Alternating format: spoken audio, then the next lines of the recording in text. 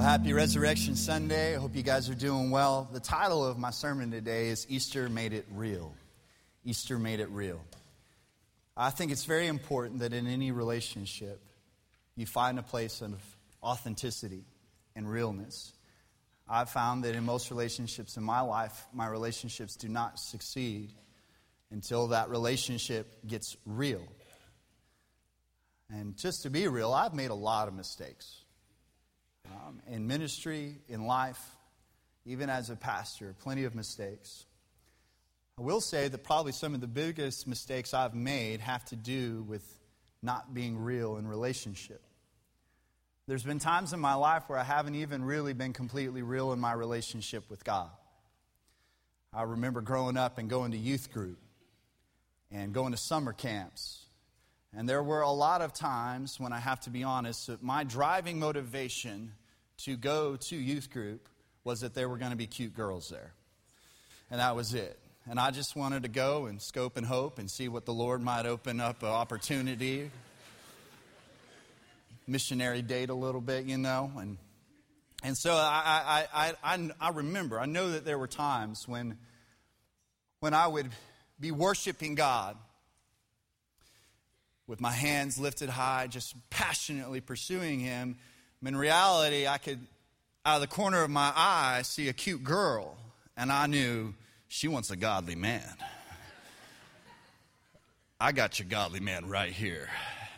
And I wasn't real in my pursuit of God. I wasn't real in my worship. All relationships tend to fall apart if they don't get real. This is the case in the relationships we have in our lives, certainly around our marriages, around raising kids.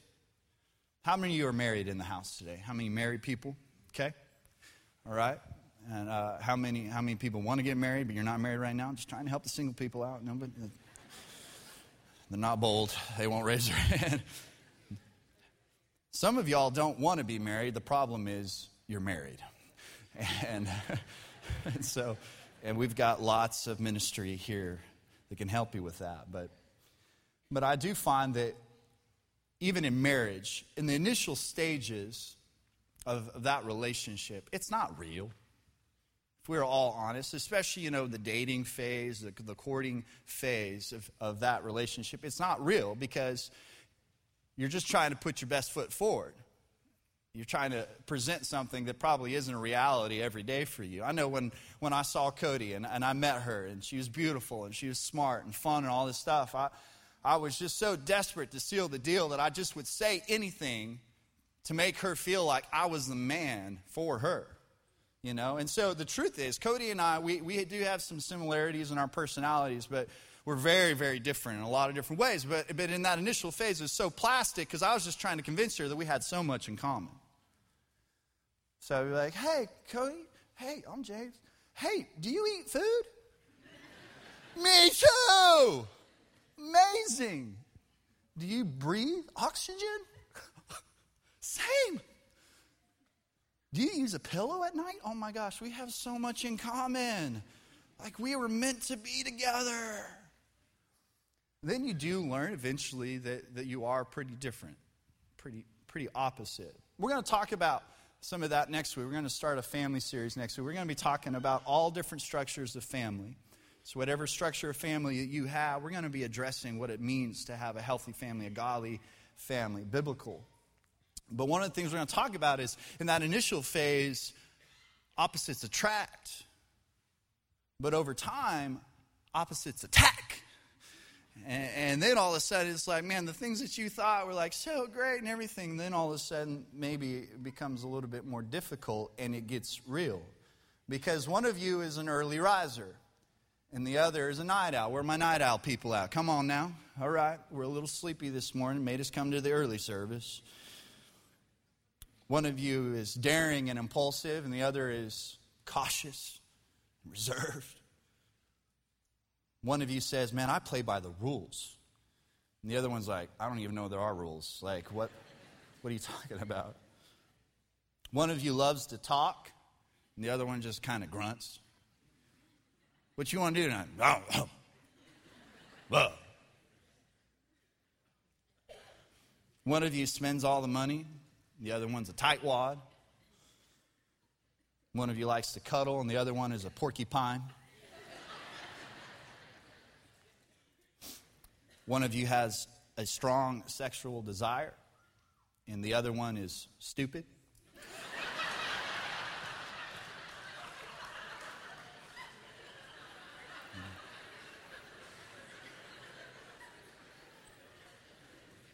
Thank God I married an intelligent woman. Hold on now, that makes me the opposite. We're both smart. But I've noticed that we're not always authentic in how we raise our kids either. I think in some respects we teach our kids partial authenticity. Because, look, even as parents, when you first have a kid, your first kid, no offense to young couples that have one kid and it's just a baby, but at this point, it's not real yet. Because when you have one kid, it's just a baby, it's like a really cool, fancy accessory that you get to bring around with you. Like, you know, get to dress it up in cute outfits and take lots of cool Instagram pictures and all that kind of stuff. And you got to change diapers, you lose a little sleep. Wow, wow, wow, okay. But here's the deal. It gets real when they start talking back. That's when it gets real. But I've noticed that a lot of us as parents, we don't teach our kids all the time that we're real, that we're sincere. Like if they're doing something we don't want them to do, if you notice that there is typically a progression involved with how we try to get them to do what we want them to do. And it escalates. So they're over there doing something we don't want to do. Hey, sweetheart, don't do that, okay? And they keep doing it. Hey, I need you to stop that. Stop it. If you don't stop that, do I need to call your dad over here? Oh, it's worse. Do I need to get your mom over here? And they keep doing it. If you don't stop it right now, freaking out. But what we've just taught them, and then it's real. Then we've got their attention. But don't you think, though, if we can teach whales to jump through hoops at SeaWorld, we can probably get our kids to listen the first time, every time, you know? But it's harder than it sounds. So I was at the grocery store a couple weeks ago, and I was at the self-checkout area because when I go to the grocery store, I don't shop, I hunt. I get my items, I get through the self-checkout, and I'm out of there. Come on, where my men at? We don't like spending a lot of time in the grocery store. You send us on an errand in there, okay, we'll do it. But we go in like special forces, okay?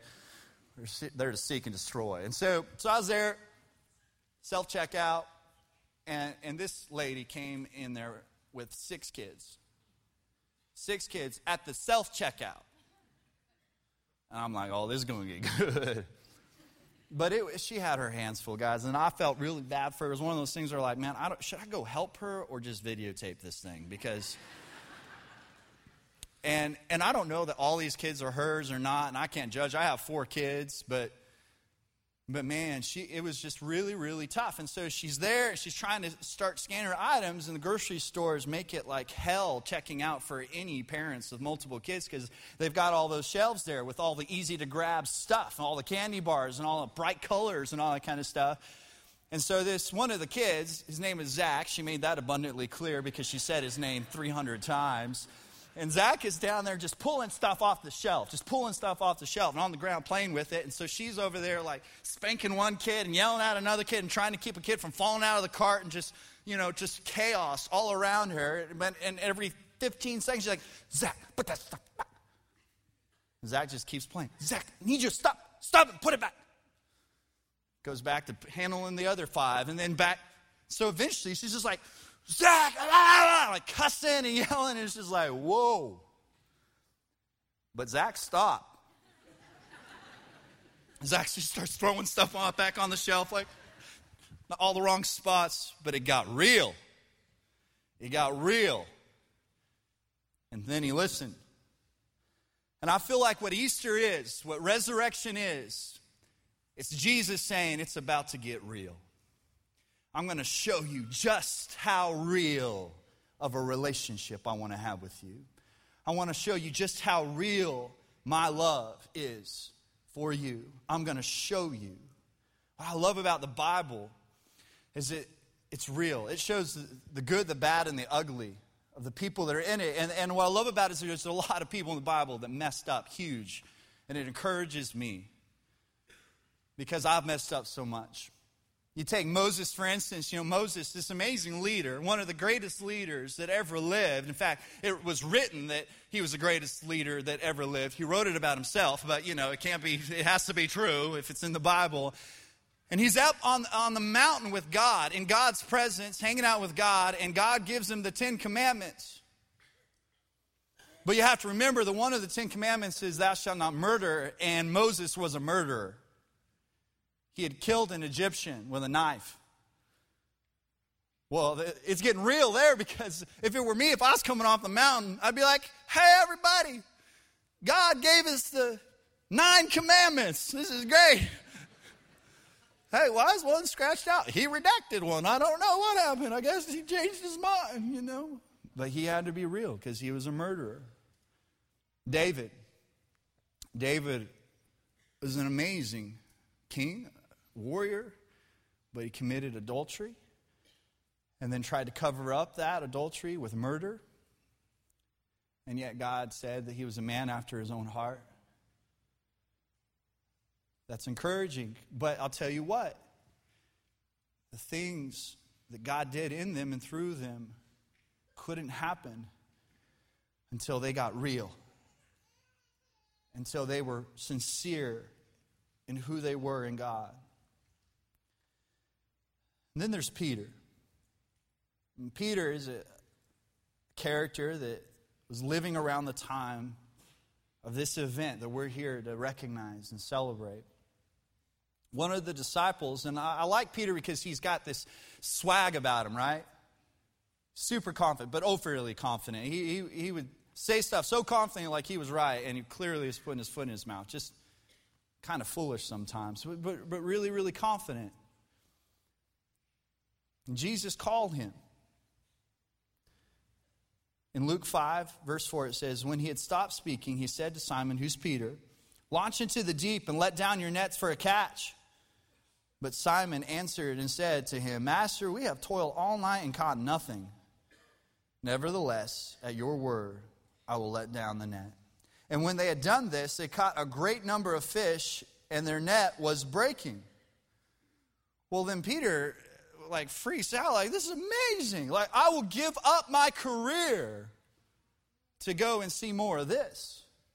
I'll give up fishing, and I'll follow you. And it says that he bowed his knee and said, I'm going to follow you, Jesus. I'm going to follow you. But the truth is, it wasn't real yet. Because Easter hadn't happened yet. It wasn't real.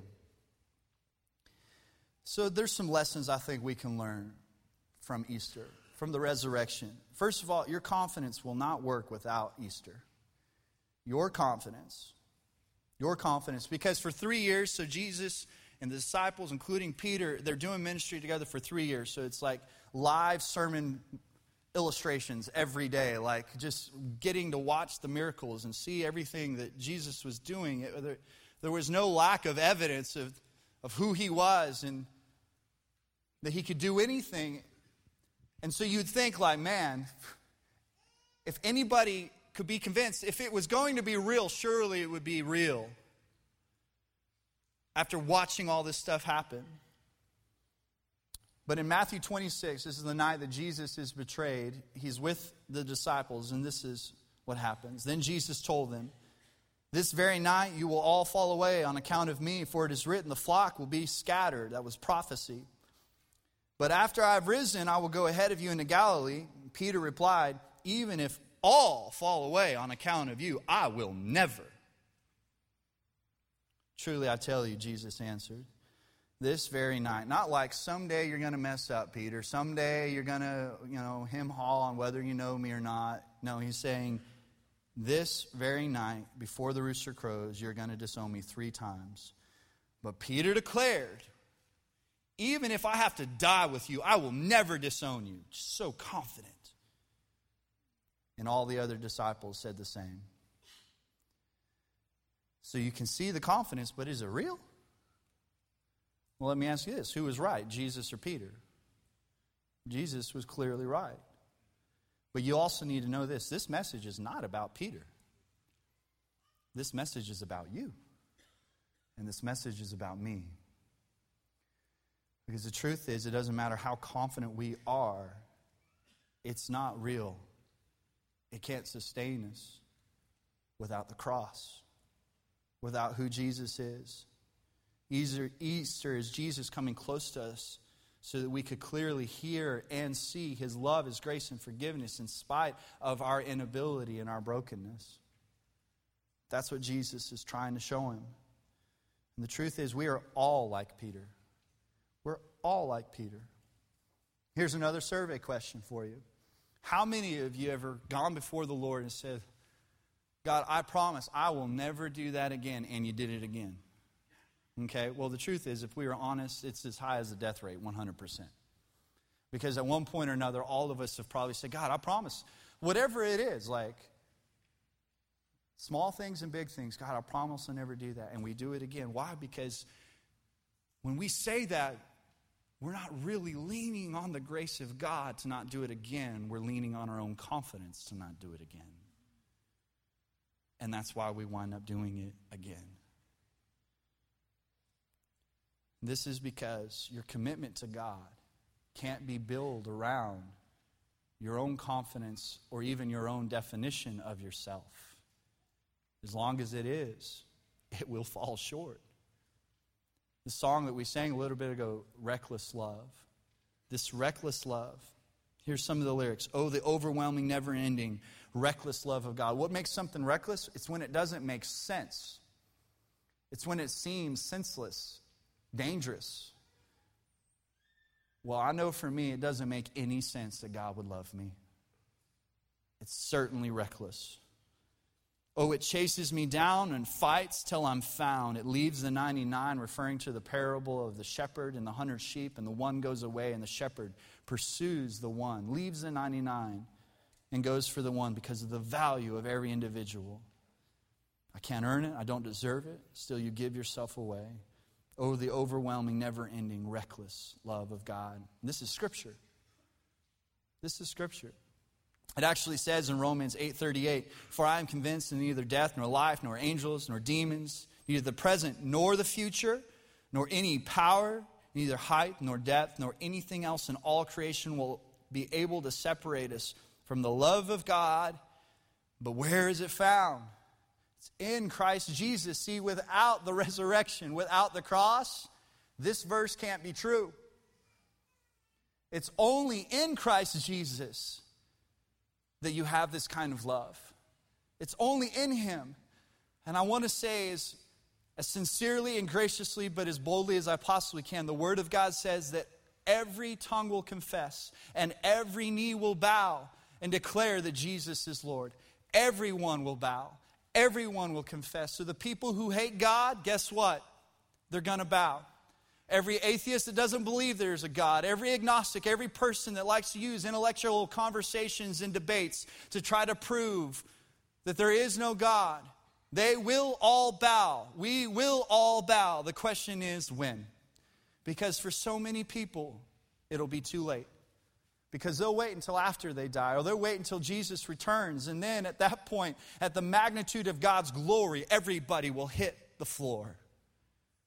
But at that point, it will be too late. And what Jesus is saying as loudly and passionately as He can, through the way He lived His life, but more importantly, the way He laid His life down is, you can bow now. And if you bow now, you will have life and life to the full.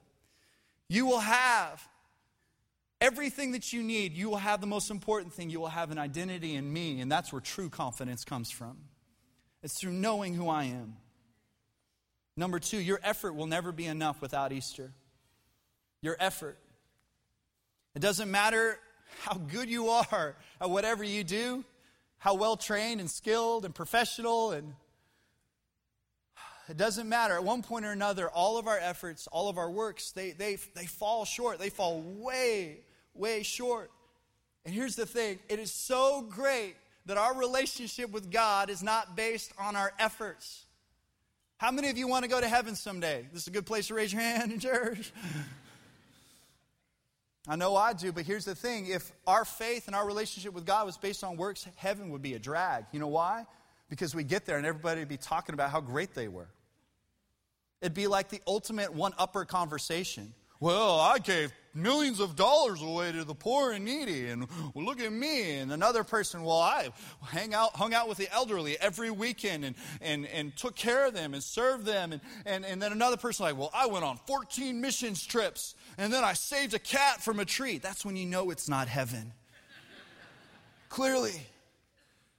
But it would be miserable spending eternity around people who thought they got there because they did something great, instead of basking in the grace and the mercy of who God is and understanding they don't deserve it. And that's why it's so amazing. Our works will never sustain us. Well, 3 years into the ministry, and Jesus is betrayed, and now he's being arrested illegally, tried illegally, and most of the disciples bolted. Peter is still kind of hanging around, but at a distance. His confidence is gone. It wasn't real. It says in Matthew 26, now Peter was sitting in the courtyard, and a servant girl came to him. You also were with Jesus of Galilee, she said. But he denied it before them all. I don't know what you're talking about, he said. Then he went out of the gateway where another servant girl saw him and said to the people there, this fellow was with Jesus of Nazareth. And he denied it again with an oath. I don't know exactly what that means, but it's like he put like his hand on the prophecies and the scrolls and raised his other hand and said, I promise to God I don't know who this guy is. Like serious. I don't know the man. After a while, those standing there went up to Peter and said, surely you're one of them. Your accent gives you away. Then he began to call down curses, and he swore. Now, this is not an oath. This is what we would wash our kids out, their mouths out with soap for. Like, this is cussing and cursing. I don't know who this guy is. I don't know the man. Immediately, a rooster crowed, and Peter remembered the word of Jesus and had spoken, before the rooster crows, you will disown me 3 times. And then he went outside and wept bitterly. Can you imagine how heavy he was at this time? It's actually worse than this, because in Luke's account, this is what it says about that moment, that last time that he denied Christ. In Luke 22, it says, immediately when he was still speaking, the rooster crowed, and the Lord turned and looked at Peter. And this is a courtyard of Caiaphas' house. The courtyards are not huge in that time. Most of them were just 30 feet square. So this is not a huge distance. It would be like from me to the 3rd or 4th row or 5th row. And Jesus is there, and understand he's already being beaten at this point. He'd been beaten with a reed. He'd been punched in the face. His eyes were probably black and blue and bruised. And as Peter is denying him, the rooster crows, and he catches the eye of Jesus. Whoa. That'd be pretty rough. How would it make you feel? How heavy would you be realizing that you just betrayed your best friend, but your Savior, your Messiah? Being around and seeing the beating and the fake worship as they mocked Jesus. And even after Peter was gone, I'm sure he heard about everything else that was happening. How they took the crown of thorns, of 2-inch thorns, and jammed it into Jesus' head. The migraine that must have been created by that. Then the scourging, the cat of 9 tails, this Roman instrument of torture, were basically a whip with pieces of metal and bone that would cut and slice in to the skin, rip it away.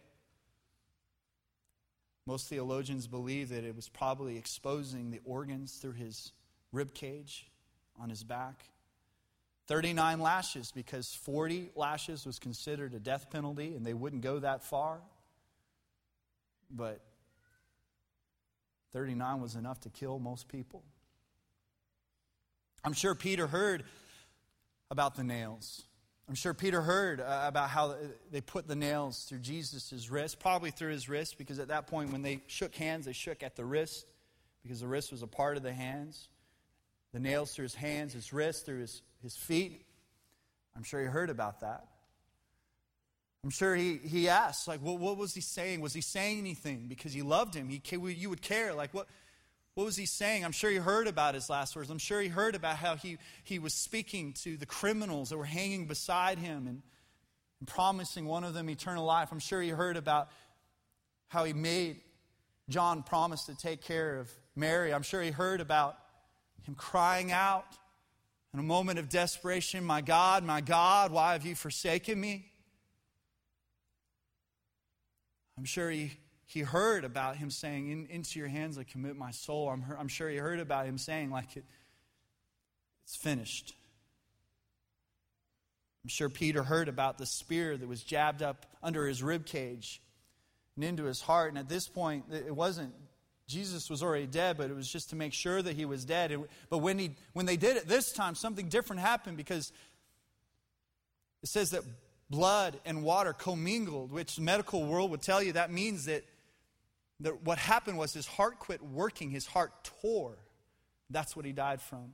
And that was to fulfill prophecy that Jesus would die from a broken heart. He didn't die from the whip. He didn't die from the nails. He didn't die from the beating. He died of a broken heart. I'm sure Peter heard about that. And I'm sure as Peter is hearing about all these things, he is feeling responsible. He's feeling like, man, this is my fault. I could have done something. I should have done something. Peter's in a very discouraged place. You have to understand this, though. Easter can't become real to you until you know and understand and accept that you're the reason that Jesus died. He died because of you. Because you needed a Savior.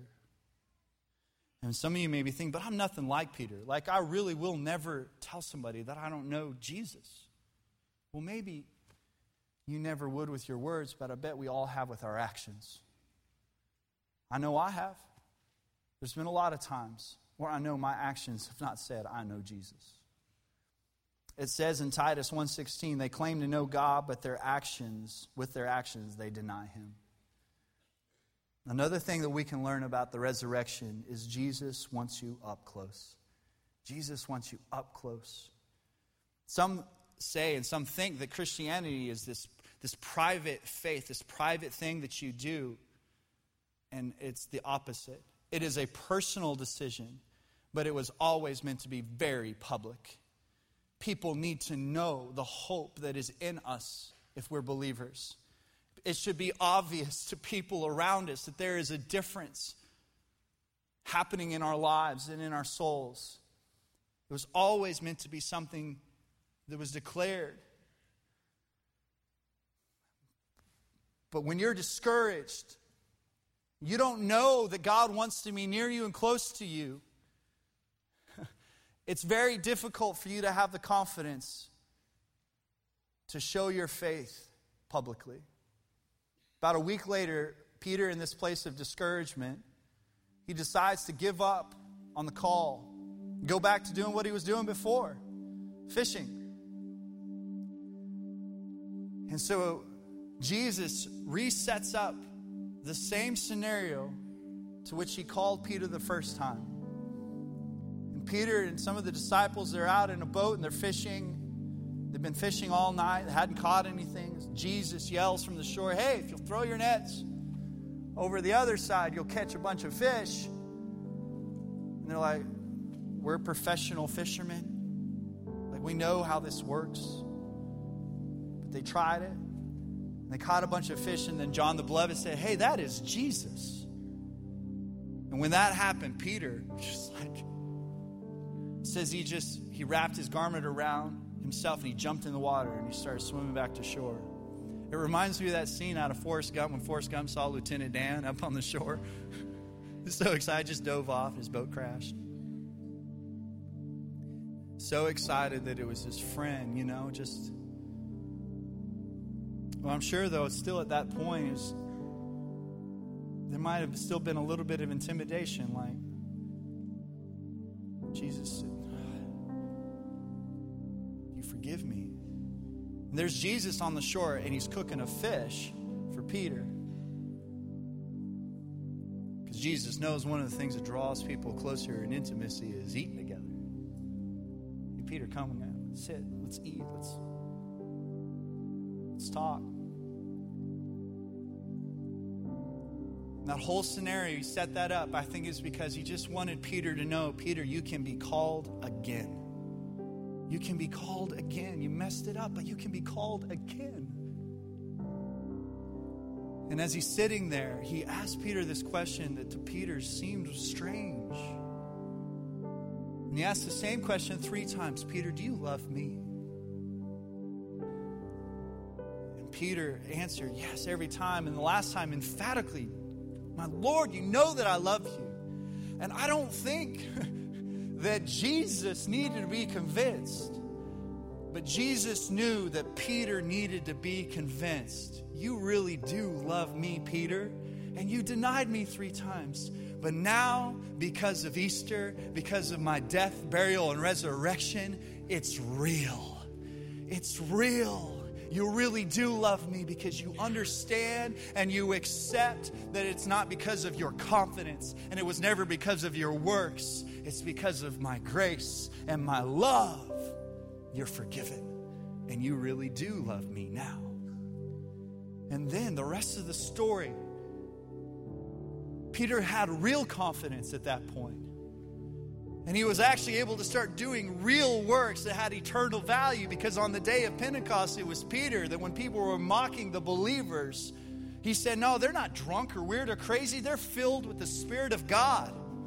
And then he began to preach the gospel and thousands of people got saved. It's the same Peter that walked so closely to the Spirit of Jesus that his very shadow would heal people as he'd walk by him. It's the same Peter that stood before the Sanhedrin, the same spiritual leaders that voted to kill Jesus and refused to deny him, refused to quit preaching, refused to quit talking about him. He's the one that said in that point, there is no other name under heaven in which we shall be saved but Jesus. Because when your relationship gets real with God, it gives you some real confidence to do some really amazing things for him. So what changed? What changed is the resurrection changed him. Jesus showed he wanted to have a real relationship. He wanted to be close to Peter. He wanted to be close to Peter. At one point, before Jesus had been crucified, even after he'd been arrested, it says in Matthew 26:58, but Peter followed him at a distance, right up to the courtyard. Okay, so right before he denied him, it says that he was following him at a distance. And I think that there's maybe a lot of us here today that this is what our walk with Christ looks like. We just follow him at kind of at a distance.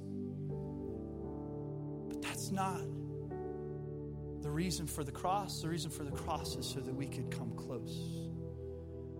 You know, as a dad, I've made so many mistakes. My kids are young, and I've already blown it huge. I need the grace of God. But one of the things that breaks my heart more than anything is when I get impatient and I yell or I scream at one of my kids, and I see the look in their face. Just this look of, you're so disappointed in me. This look of, at that moment, maybe they're not convinced that I love them and certainly that I even like them. And I hate that. I hate that moment. And because I'm stubborn, I'm prideful, I don't always get it right away. It takes me some time. But one of my favorite things is when I can go and I can get on their level and I can look in their eyes and I can say, hey, Daddy made a mistake and I'm sorry. I should not have talked to you that way. I shouldn't have said it that way. I shouldn't have said it with that voice, and I'm sorry. Because the most important thing to me is that my kids know that they can be close to their daddy. That my kids know that no matter what they do, I will always love them, always accept them, always want them to be near to me. And what the cross is and what Easter is, it is God saying, no matter what you've done, no matter what you've been through, no matter what somebody else has done to you, whatever secret sin that you're struggling with, whatever addiction that you have, whatever it is, I sent my son Jesus, and he went low to your level to look you in the eye through the course of history and over the generations and said, I want to be near to you, and I forgive you, and I love you. That's what Easter is. And it's real. Let's close our eyes, bow our heads. If you're here today and you've never accepted that real relationship with Jesus, for whatever reason, man, maybe you've been going to church your whole life. Maybe you just go to church on Easter and Christmas. And that's okay, because you're here today and you have an opportunity. Maybe for you are someone that you say you're a follower of Jesus, but you just kind of follow him at a distance. And maybe at one point you were close to him, but you made some decisions. Something happened in your life, and maybe your own sin, and it's driven you away from a place of intimacy with him and a place of condemnation and guilt and shame. Maybe you need to rededicate your life. Maybe it's time for you to jump out of the boat and swim to shore and get close to Jesus again. But whether you need to rededicate your life or you need to give your life to him for the first time today, you have to know that the reason why you're sitting here today is not because it was time to dress up a little bit nicer than you normally do. It wasn't time to go out and do something you don't normally do, but because it's Easter, you get out with your family. The reason why you're sitting here today is because God saw you, and he saw you in your brokenness, and he saw you in your sin, and he said, I love you, and you're worth everything I have, and I esteem you higher than I esteem my own son, and I'm willing to sacrifice him because I love you. I love you. And if you're here today and you're ready to surrender your life to him, to accept his forgiveness and his love and everything that he did for you, nobody looking around, if that's you, I want you to put your hand up right now across this room. As soon as I see your hand, you can put it down. I'm not going to embarrass you or point you out. If that's you, I need Jesus right now. Yes, sir. Anybody else? Yes, sir. Thank you. Yes, ma'am. Thank you, guys. Yes, ma'am. Yes, yes, yes, yes, sir. Yes, ma'am. Thank you, guys. Anybody else? Come on. Jesus was bold in his love for you. And don't let the enemy convince you that this isn't you if you know in your heart that it is. Anybody else? I need Jesus today. Thank you, sir. Got it. Thanks. Yes, got it. Just trying. It's not important. You don't get saved because I see your hand. I just want to encourage you. I just want you to know that as your brother in Christ, I'm getting ready to pray with you. I'm believing with you. And I think that step of faith, that boldness, you saying, that's me, I think that's going to do tremendous amounts in you. Anybody else? Okay. Father God, I thank you for every person that just raised their hand. Some of them that couldn't for whatever reason. It's okay. You know exactly where they're at. And I thank you, God, that right now they can make a personal decision in their chair. Now, they've got to go public with this at some point. God, I thank you, you're going to give them the grace and the boldness so they're going to tell somebody, even after the service, but they're going to go public through water baptism. They're going to let the world know that they're going to follow you the rest of their life. But right there in their chair, right there in your chair right now, just talk to him. Just say, God, here's my life, and I know that I'm a sinner, and I know I've made mistakes, and I can't save myself, but I believe that you sent your son, Jesus, to die on the cross for me. He paid the price so I could be made whole in you. Today, I surrender my life to you as my Lord. I thank you for saving me from my sin. And I want to live for you the rest of my life. I don't want to live the way I want to live. I don't want to live the way the world says that I should live. I want to live according to your will, to your word, and to the leading of your Holy Spirit. Help me, God. Thank you for giving me a new life in you today. Thank you for restoring me as your son or as your daughter. Jesus, I thank you. I thank you for being here. I thank you for helping us. I thank you, God, that you've given us your Holy Spirit, gentleness that leads us to repentance.